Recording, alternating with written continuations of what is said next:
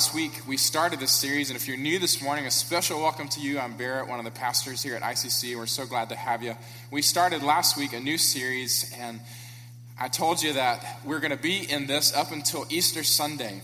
And our heart for this is really to take time to just meditate on the cross of the Lord, our Lord and Savior, Jesus Christ. We want to take time to set our minds and to set our hearts on truly what Jesus did for us and continues to do for us, but specifically what he did for us in those last moments of his life, and what ultimately he did for us, dying for our sin, being buried, and rising again on the third day for newness of life. For many of us who grew up in church, I know that the Easter story is familiar. I know that the story of the cross of Christ is familiar, but I told you last week, it's almost like I just want to hold it before us like a diamond and just take it up to the light and just look at it and turn it together week by week by week and just look at all the facets of what is truly there, that we truly might behold in a new way how amazing, how wonderful, how precious the gift that God gave us in his son Jesus truly is. I want you to emotionally connect to it, not just to recognize it with your head and go, okay, yeah, I understand these things. I recognize these things. I know those things are true. I don't want you to do that. No, I want you to emotionally, I want me to emotionally connect with what Christ is doing for us when he gave his life for us that we might be with him. I want you to be moved by it, stirred by it. In the heart of hearts, I want you to say, oh my God, you are so wonderful. You are so precious. I cannot believe that you did this for me. There's a difference in head knowledge and heart knowledge. I'm asking you today, do you have a heart that savors the cross of Jesus Christ? And that's what I'm just opening the word for us together and unpacking it, holding it up to the light and say, don't you see it? It's so beautiful. Can't we just admire it together? And I'm right there with you, just going, wow, this is good. God is so good. I told you last week, we're kind of taking an interesting approach. I am week by week unpacking the 7 sayings of Jesus from the cross.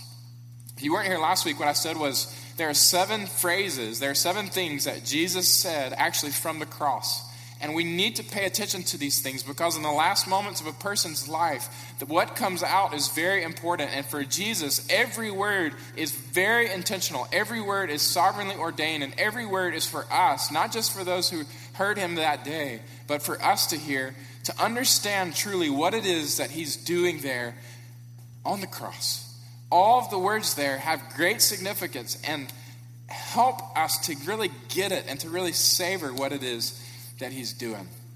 So last week, we looked at the first phrase, Father, forgive them, for they know not what they do. And we talked about the forgiveness that Jesus there on the cross is forgiving. He's dying to forgive our debts, to wipe our debts before the Lord clean.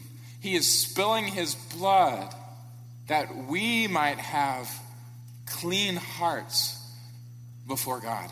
And we talked about the preciousness of Christ's forgiveness and the cost of that forgiveness by his own body and blood.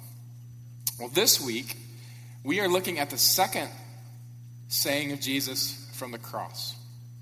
And actually, it relates to the first. It's along the same lines as forgiveness. 2 of the 7 phrases relate to Christ's forgiveness. But specifically, what's interesting about this is that it's really forgiveness applied to the individual. What we're looking at today is the words that came out of Jesus' mouth to one of the criminals there by his side. And what we're looking at specifically is the aspect of forgiveness applied to a person. It's a very personal aspect of what Christ came to do. And specifically, what we're talking about is salvation this morning. That Christ not only came to offer forgiveness to all, but Christ came to save every sinner who would turn to him in repentance and in faith. Forgiveness applied to the individual is what we call salvation. Just because Christ died on the cross for sin doesn't mean that every person in the world will be saved. There must be an application of that forgiveness in a very personal way, and that is called salvation. Not only did Christ die to offer forgiveness, but he died to save individuals like those that we will read about today in our text, and like you and me. Christ is a great Savior to all who will believe. And he died on the cross to accomplish this salvation. Let's go back to our text, Luke chapter 23.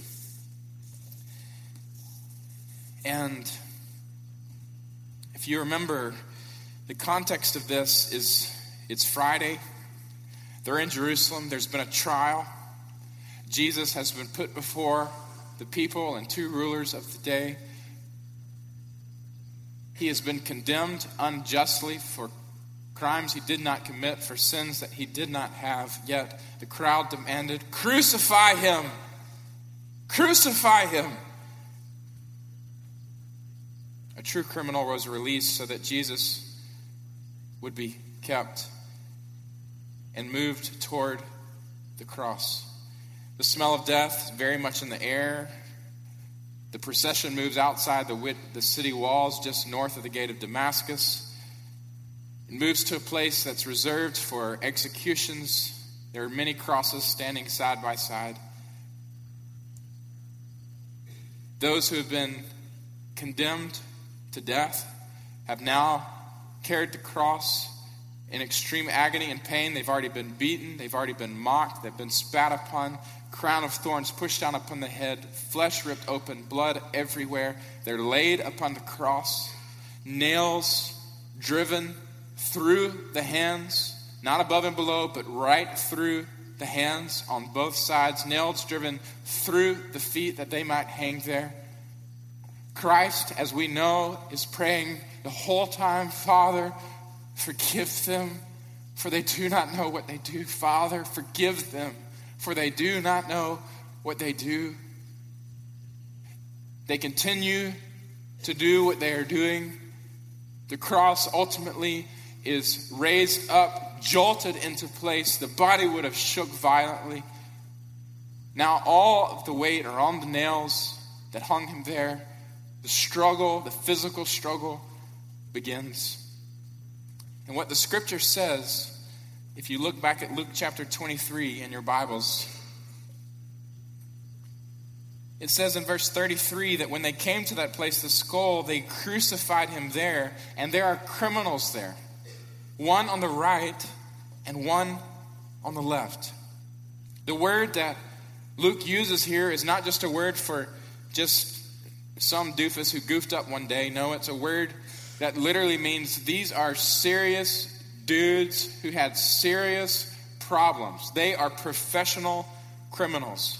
Some translations will have robbers, some will have thieves, but essentially, man, these are hoods. These are thugs. These are guys who are serious.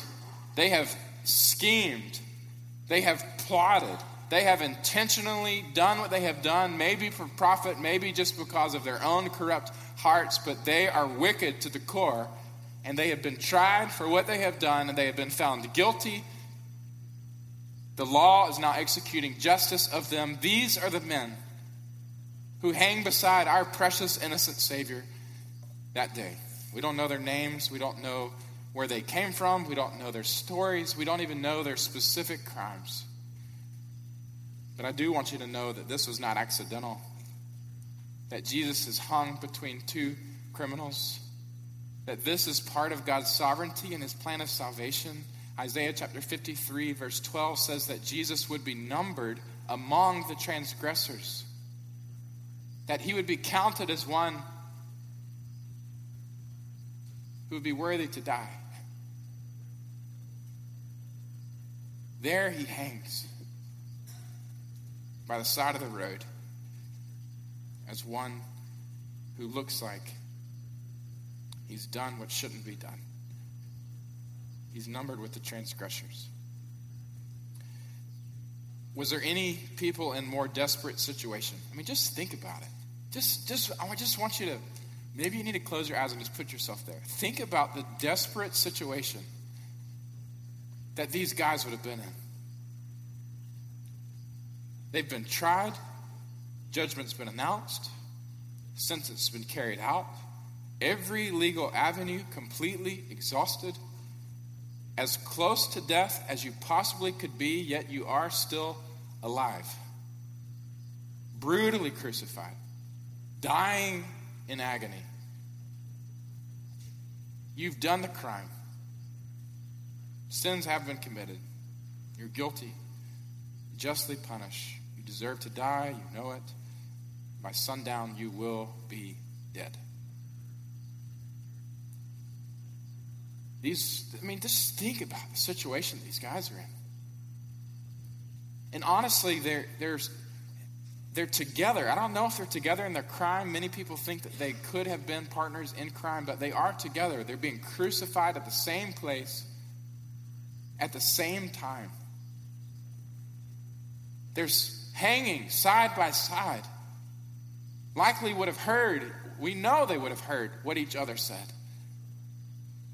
But I'm telling you, the interesting thing about this is that these two guys, though they seem so much alike, could not have been more different that day.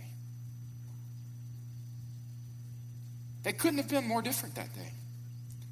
Both of them there, dying to the right, one to the right of Jesus, one to the left of Jesus, hanging there to pay the penalty for crimes that they did commit, gasping for their last breaths, knowing that soon they would die. You think they are alike? Both of them see Jesus, both see the sign above his head, both hear the prayer that he is praying, and yet we see that these two guys are very different. And it shows me, it should show you,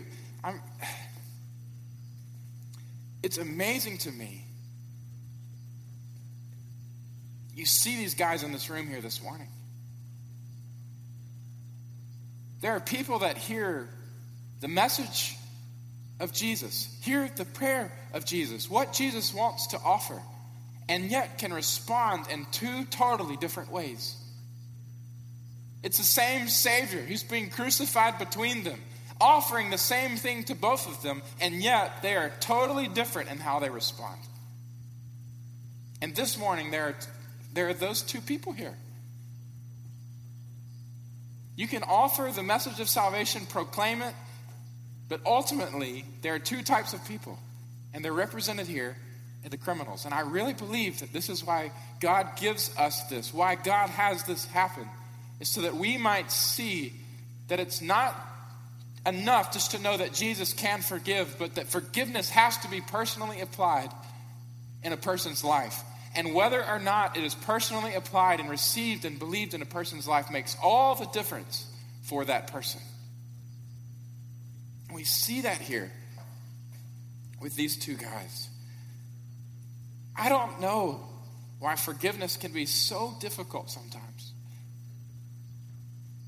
It is so difficult sometimes for people to believe that Jesus can actually forgive them. And I can't do that in a person's heart, but God can. God can. God can reveal the light of the glory of Jesus Christ to a person such that they not only recognize it from a distance, but receive it personally. And that's what makes the difference. Look at the first criminal. Look back at Luke chapter 23.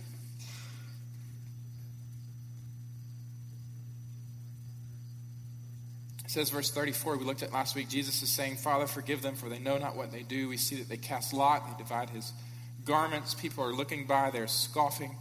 He saved others, let him save himself. The soldiers are mocking him, verse 36. If you're the king, you can save yourself, verse 37. The sign hangs over him, verse 38, King of the Jews. And now we see the first of two criminals, all right? I just want to point out briefly these two guys. The first one says this, verse 39, one of the criminals who was hanged railed at him, saying, are you not the Christ? Save yourself and us.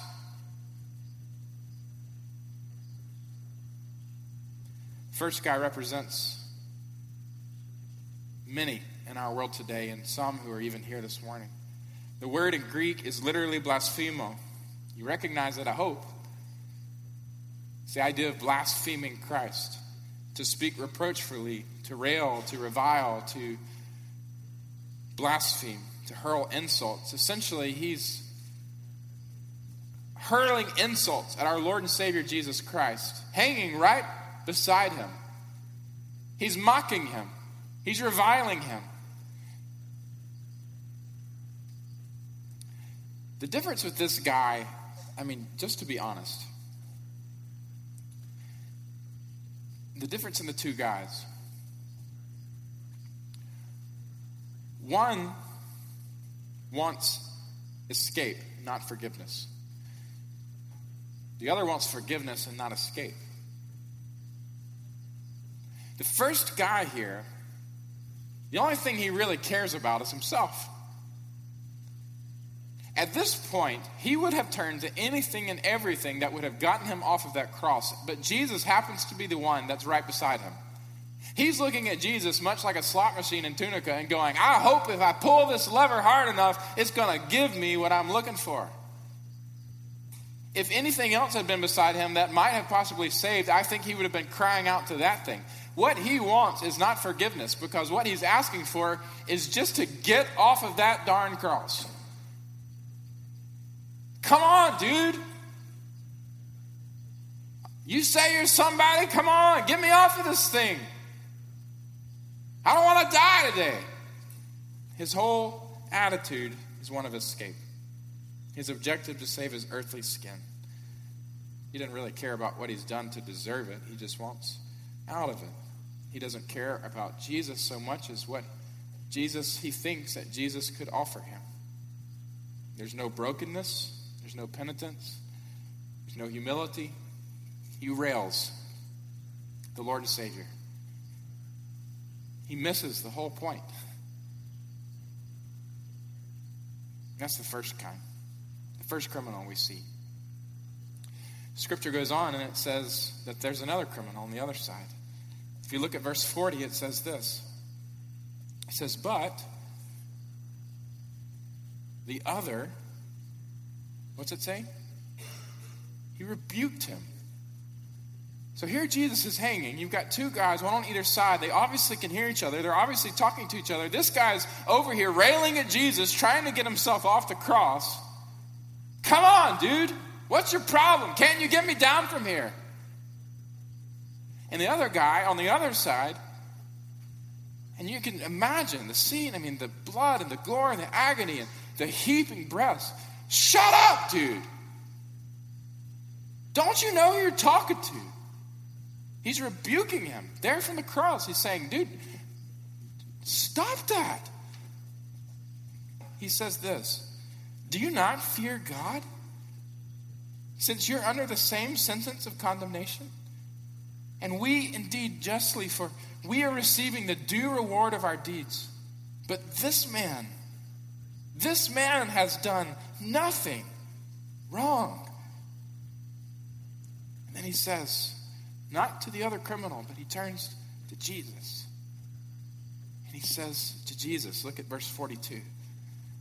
Jesus, remember me when you come into your kingdom. Jesus, remember me when you come into your kingdom. Amid the blood, amid the gore, amid the agony, amid the pain, faith.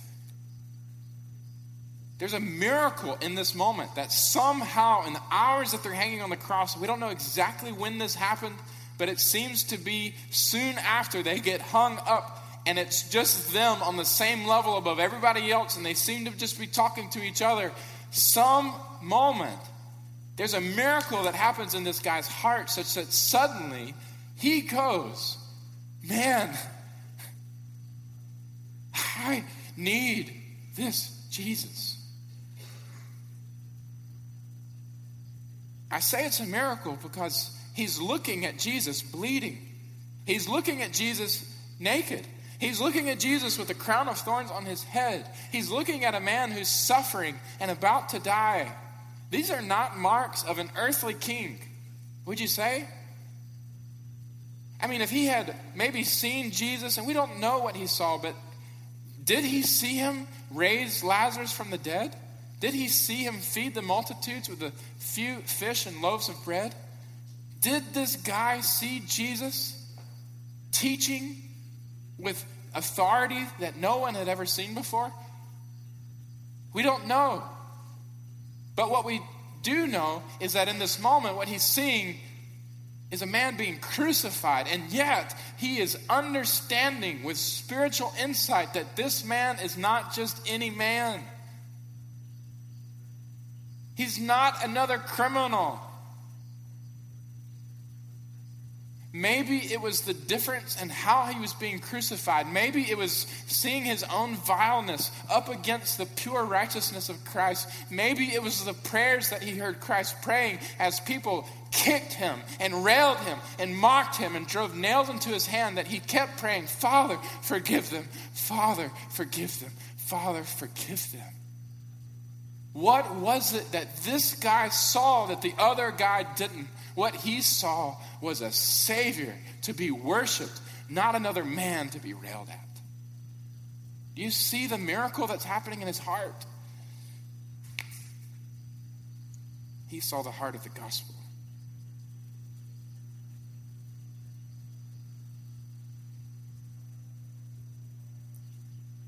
And the characteristics that we see in this guy are the characteristics that are needed in any person to have the forgiveness that Jesus offers from the cross applied in a personal way for salvation.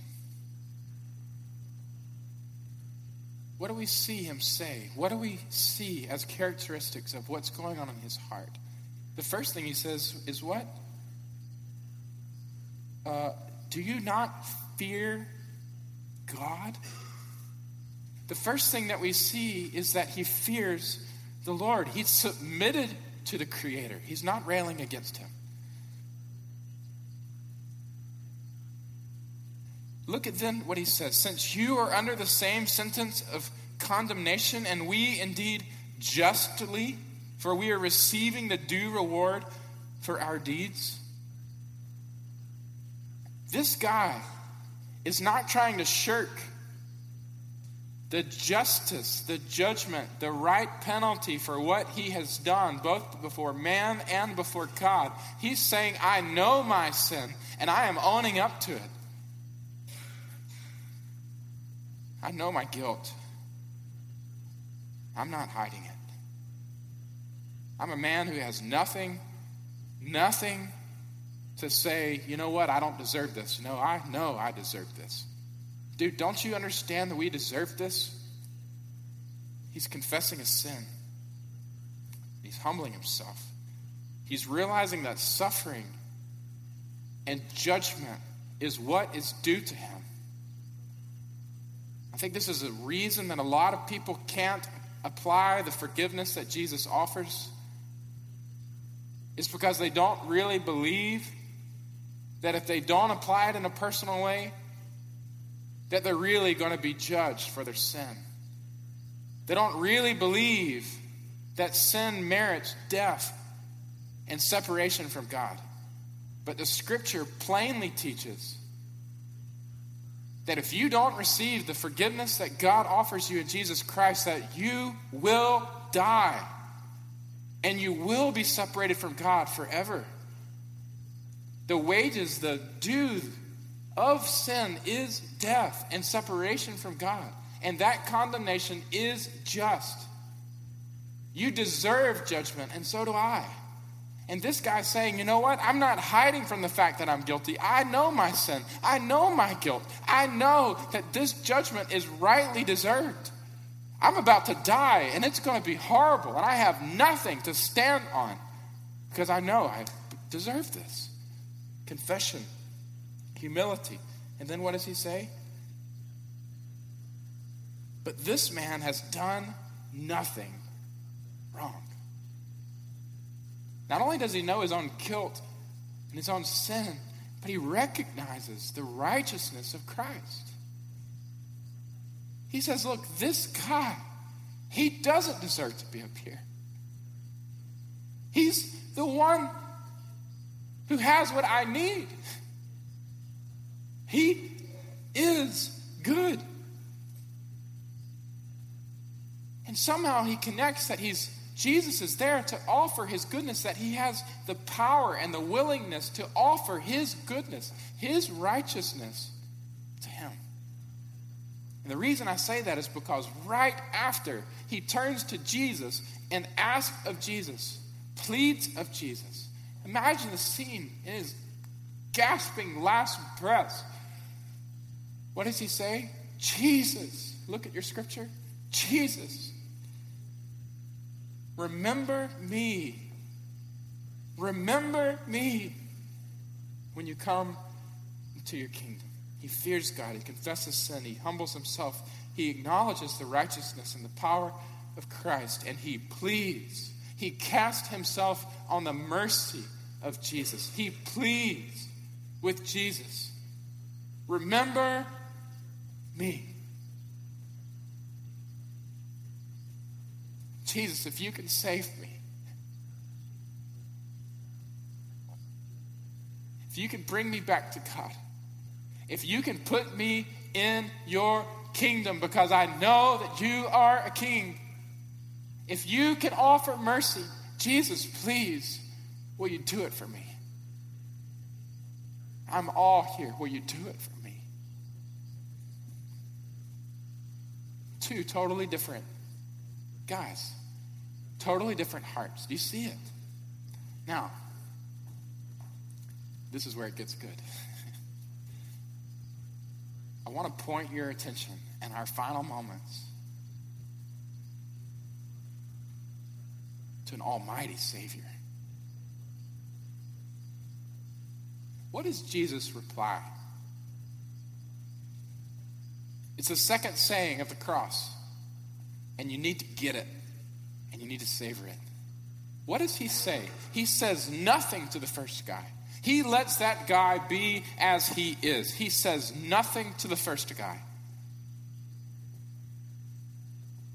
And to the second, what does he say? You know what? I'm a king and I'm going through pain. I can't really tolerate your request right now. No. You're a dirty, rotten sinner. You better forget it. I'm not forgiving you. You deserve to be there. No. I don't forgive people. I don't save people on their deathbed. You had a chance for that in your life. You should have done it while you had a chance. That's not what Jesus says. He could have said it, but it's not what he says. What does he say? He looks at the guy and he says, today, truly, I say to you, today, you will be with me in paradise. Truly, the Hebrew word that literally means it is absolutely certain, translated into Greek, amen. Verily, verily, truly, truly. I can't say it with greater confidence, Jesus says. This is absolutely going to happen, in other words. Truly, I say, it is God whose words offer life. God is on the cross, hanging there. He's saying, it's not somebody else saying this to you. This is God. This is the Creator who you're about to meet. I say to you. It's very personal. Let me tell you, God deals with the individual. I can't speak out here and save all of you. God has to deal with you on a personal basis. Your mama, your daddy, your husband, your wife, your kids, they will do nothing for you when you stand before God. You've got to deal with him directly, personally. He says, I'm saying this to you. God relates to the individual. He says, today. Today. In Greek, it literally means this very day. It means the moment and time that you're in this day, before the day comes to an end. Today. He's speaking now words of salvation, and he says it's going to happen today. This throws out every possibility for purgatory. This throws out every possibility for some holding state, some future resurrection that we've got to wait on before we get to be with God. This throws out any need for somebody to baptize you on your behalf or pray prayers for you or whatever. No. Salvation happens in a moment. And the moment that a person dies who is in Christ, they will go to be with God. 2 Corinthians chapter 5, verse 8 says, if we are absent from the body, we will be present with the Lord. He says, today.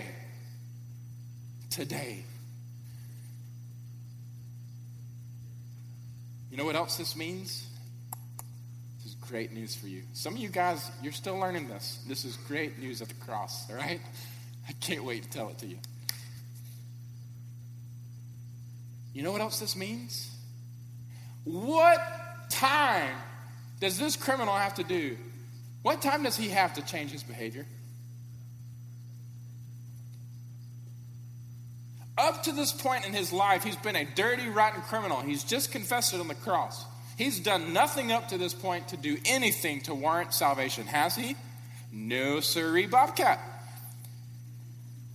Is he going to get off of that cross before he dies, breathes his last breath? Is he going to do anything from that point to the rest of his life that shows, oh, well, I'm a great church attender. I've been to many small groups. I give regularly. By my righteousness, I have shown myself to be right with God. Can he do any of that? Can he change his behavior from that point forward? No, sirree, Bobcat. And yet, Jesus looks at him and he says, today, I'm going to save you. Which means that the word of God is absolutely true. Galatians chapter 2, verse 16, that by works of the law, no person will be justified. It's not about what somebody does or doesn't do. Rather, it's about whether or not they've united themselves with Christ by faith and chosen to receive the free gift of his grace. That's why Ephesians chapter 2, verse 8 says, it is by grace that you have been saved. It is not of yourself. It is a gift of God. And nothing this guy before this, he hasn't done anything to merit it. And there's nothing he will do after this to change. Which means for every Christian that there is nothing about salvation that has to do with you. It's not about you. It's about Jesus and his heart for you and his work on your behalf and whether or not you've willingly received it. This guy at this moment is saved, and his salvation is as good as any of yours who were saved as a kid. Any of yours will be before the day you die as a righteous man or woman. His salvation is just as good as yours because it's about Jesus and his grace, not what he did. Amen? He says, today, you will be with me. Meta emu in Greek. You will be with me. It's not, you're going to be over there and I'm going to be over here. Meta emu means I will be with you side by side. It is a personal expression. You will be in fellowship with me. The greatest thing about heaven is not seeing your relatives. It's not walking on streets of gold. It's about being with Jesus. If let me tell you, there's two phrases in this. It's today you'll be with me in paradise. If paradise excites you more than with me, then I need you to question what's going on in your heart. With me is more beautiful and satisfying of a promise than the paradise. Meta emu, you will be together with me. And we see in Revelation chapter 21, verse 3, that indeed the picture of heaven is not one just of floating on clouds and glory and harps and all-you-can-eat buffets with our relatives that we love. No, the beauty of heaven is, behold, the dwelling place of God is with man. He will dwell with them, and they will be his people, and God himself will be with them as their God. And in verse 22, he says, I saw no temple in the city, for its temple is the Lord God Almighty and the Lamb. The city has no need for sun, no need for a moon to shine in it, for the glory of God gives its light. The beauty of heaven is God. The thing you look forward to after death is getting to be with your Lord and Savior, who bought your soul with his own lifeblood. You get to be with me. What a wonderful Savior. And then, on top of that, he says, you get to be with me in paradise. The word is Oriental in origin. It's used by Persians to refer to the cultivated garden of the kings. The cultivated garden of the king. The place where you would only go if you were invited and summoned by the king himself. It's only used 2 more times in the scriptures. One is in 2 Corinthians chapter 12, when Paul says, I know a man in Christ who 14 years ago was caught up into the third heaven, whether in body or out of the body, I don't know. Only God knows. But he heard things which he cannot be told and which man can't utter. Essentially, he's saying there's a place prepared for the people of God that is so wonderful it cannot be described with words. The second place it's used is in Revelation chapter 2, verse 7, and he says, here Jesus says to the church of Ephesus, to him who conquers I will grant to eat the tree of life which is in the paradise of God. As we go to the end of Revelation, we see that the tree of life is in the heavenly city of God, Revelation chapter 22. That it's there, the river, water of life flowing right from the throne of God, the throne of the Lamb, Jesus, the Lamb slain for the sins of the world. And on either side of the river, there's the tree of life, yielding its fruit for all to enjoy. I'm telling you, paradise is real, and you can't imagine it.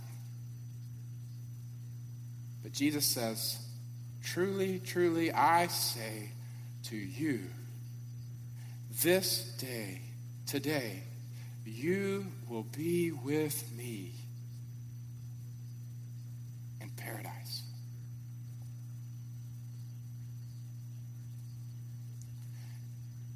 If you look at all that has happened here, I hope that you sense the staggering nature of what's taking place and the amazing beauty of what Christ is saying here with his second saying from the cross.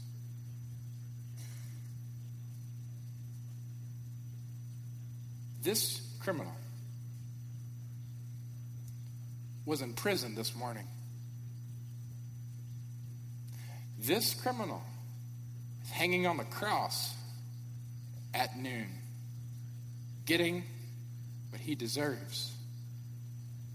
But by the end of the day, because of his humility, his confession, and his plea for salvation, and the willingness of a suffering Savior to apply the forgiveness that he is dying to provide to this man, by the end of this day, this man is with Jesus in heaven. And he's been with Jesus from that day until this day. He's still with him right now. Can you imagine what a trophy of grace that Jesus had to bring before the Father after his last breath? Father, you gave me this man. Can you imagine them walking into heaven together? And Jesus being proud to call him his own? It's staggering that Christ here on the cross is willing to transfer, think about it, right beside this criminal. He's willing to transfer all of his righteousness to this man. It's called the imputation of salvation, the gift of God by his grace. The transfer of all of Christ's righteousness is moved to this man, such that now he looks like he's not guilty. And all of the sin of this man is transferred onto Christ. That's why 2 Corinthians says he made him, Jesus, who knew no sin, to become sin on our behalf, that we might become the righteousness of God in him. There's a transfer. His sins become Christ. Christ's righteousness becomes his. How does that happen? What a wonderful Savior. Amen? The question this morning is not whether or not you're one of the criminals. You are one of the criminals. You're there. You're hanging on the cross. You're headed to death. You will die. And if you die in sin, you will get death and eternal separation from God. Your possibility for judgment, your desperation is just as much as these criminals.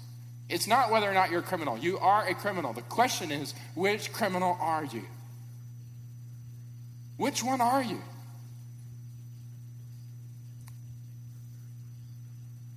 We too can look up at God and say, Lord Jesus, remember me. Lord Jesus, remember me when you come into your kingdom. It is never too late. This guy did it in his last breath. You're sitting here today, you think it's too late, I've done too much. It's never too late. And you can never be too bad. That's what this guy shows us. It can happen in your last breath, and I'm telling you, you're not promised any other breath besides today. But it can happen even now. It's never too late, and you're not too bad. It has nothing to do with what you've done. You've done enough to be separated from God. It's not about you. I'm in the same condition as you. You cannot be too bad. There's no sin that's greater than the grace of Jesus.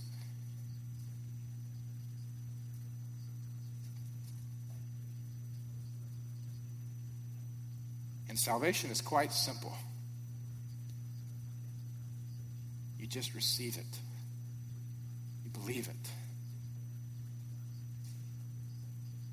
But God has to do this work in your heart. This is a personal moment for every person, including you. You might have thought today that forgiveness was just something that everybody gets because Jesus died on the cross. But what this criminal teaches us is that these two criminals teach us is that not every person actually receives the forgiveness that Christ died to obtain. There has to be a personal moment of salvation for every person, and Christ is a wonderful Savior to all who will turn to him, humble themselves, confess their sin, acknowledge his righteousness and ability to save, and plead, oh God, have mercy on me, a sinner. Christ is a wonderful Savior, and he gives, and he gives, and he gives his grace, and it is guaranteed by your willingness to unite with him in repentance and in faith. Have you experienced the salvation of Christ? And on a daily basis, even if you have, do you see yourself as the criminal that doesn't deserve anything but death and separation? And do you see yourself as a mercy of God's abundant, abounding grace? I'll close today, if Robbie will go ahead and come, with the words of, I think, the only song, the only hymn that has ever been written about this moment between these criminals and our Savior, Jesus. It was written by William Cowper, and some of you guys are going to be familiar with the song.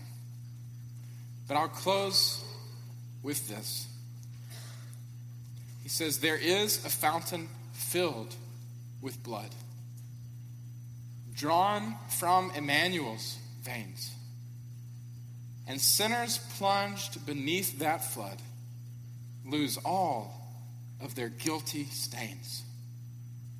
The dying thief rejoiced to see that fountain in his day, and there may I, though vile as he, wash all my sins away.